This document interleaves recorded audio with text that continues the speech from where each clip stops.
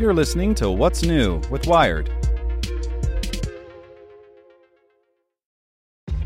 This episode is brought to you by ShipStation.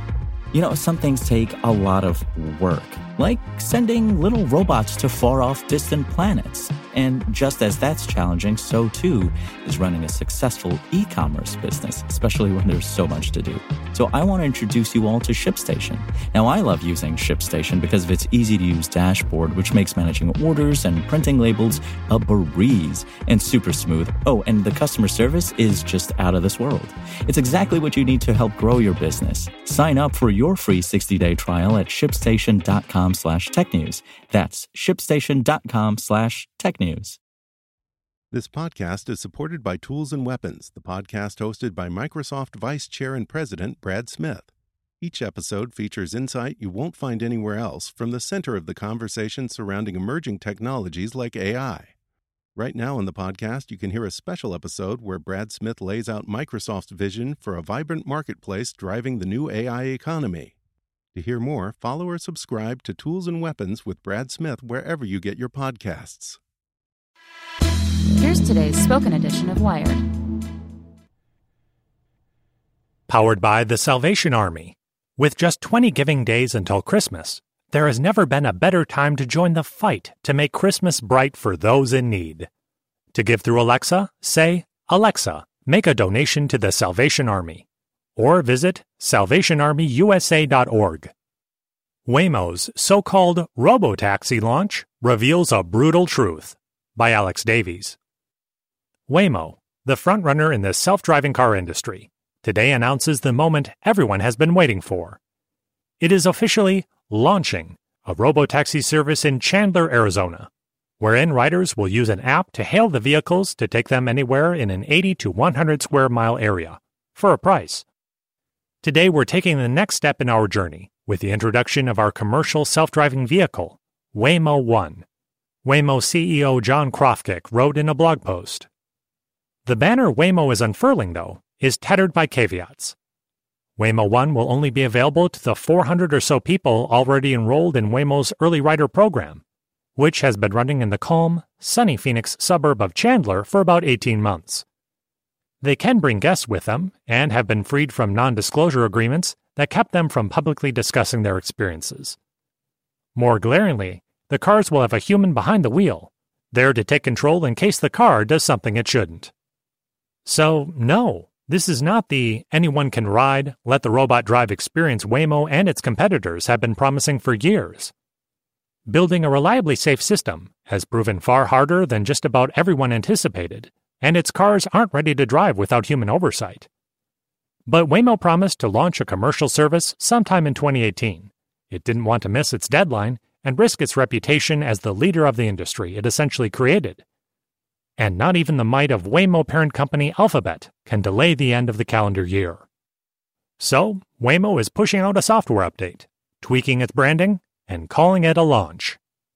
It's a letdown, yes, but we get it. This is perhaps the hardest technological challenge of the modern era. And even those who understand it best seem to have underestimated its gnarliness. Just a year ago, Krafcik crowned that Waymo was taking the safety operators out of its cars. Fully self-driving cars are here, he said on stage at the Web Summit in Lisbon. And from there, he promised, adding in paying passengers would be an easy move. The difference between those two things is relatively slight, Krafcik told reporters. You've still got a fully driverless car interacting with the world. All of the other human driving cars, pedestrians and cyclists and other things, they're on the road at the same time. The drivers are still here. The bravado is gone. And the true timeline toward true driverlessness is becoming apparent. We're still looking toward the time when a car comes and picks you up and there's no one in it and it's truly your space, says Waymo spokesperson Liz Markman. But it's going to be a gradual path to get there. The path is gradual because, for all of our flaws, humans are great at driving, at least when we pay attention. And for all of their talents, robots are terrible at it. A human driver's skills scale and adapt well to just about any situation. Make a left there, and you can make it anywhere. Robot skills are more context-specific, what roboticists call brittle. Even in placid, boring Chandler, Waymo's cars encounter an endless variety of situations involving pedestrians, cyclists, scooterers, and other drivers. Humans adapt incredibly well to those scenarios, says Matt Johnson-Robertson, who co-directs the University of Michigan Ford Center for Autonomous Vehicles. Cars do not. And the risk of failure is far more serious than a 404 page or a frustrated user. As Uber proved in March and human drivers prove every day, mistakes on the road can be deadly. So until Waymo or any other developer is really, truly sure their system is safe, the human overseer will stay put. What you're seeing is a reflection of our iterative and incremental approach, says Waymo product chief Dan Chu. And self-driving systems are so intricate and elaborate that upending the software is more like tweaking a personality than fixing a set of bugs. You might address merging onto the highway by tuning the car to be a bit more aggressive, only to find that behavior creates unwanted results elsewhere on the road, says Johnson-Robertson. With these highly complex systems, it is unclear what one change will do. In the decades since it started out as Google's self-driving car project, Waymo has made astounding progress. Its cars have driven 10 million miles on public roads in 25 U.S. cities, and another 10 billion in simulation.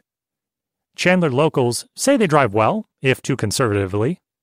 The company has helped shape legislation governing the technology, tackled the knotty problem of keeping a fleet of cars in good shape and on the road, and it has built a dispatch system that connects riders and rides. But Waymo hasn't reached a point where it's confident in its car's ability to stay safe without human oversight, and it's not sure when it will get there. We're definitely under no illusions about the path ahead of us, Chu says. I think anyone who says otherwise doesn't understand the challenges as deeply as we do. Now, it's just a matter of cracking it. Want to learn how you can make smarter decisions with your money? Well, I've got the podcast for you. I'm Sean Piles, and I host NerdWallet's Smart Money Podcast. Our show features our team of nerds, personal finance experts in credit cards, banking, investing, and more. And they'll help you make the most of your money while cutting through the clutter and misinformation in today's world of personal finance. You'll get clarity on strategies to help you build your wealth, invest wisely, shop for financial products, and plan for major life events. Listen to NerdWallet's Smart Money Podcast wherever you get your podcasts.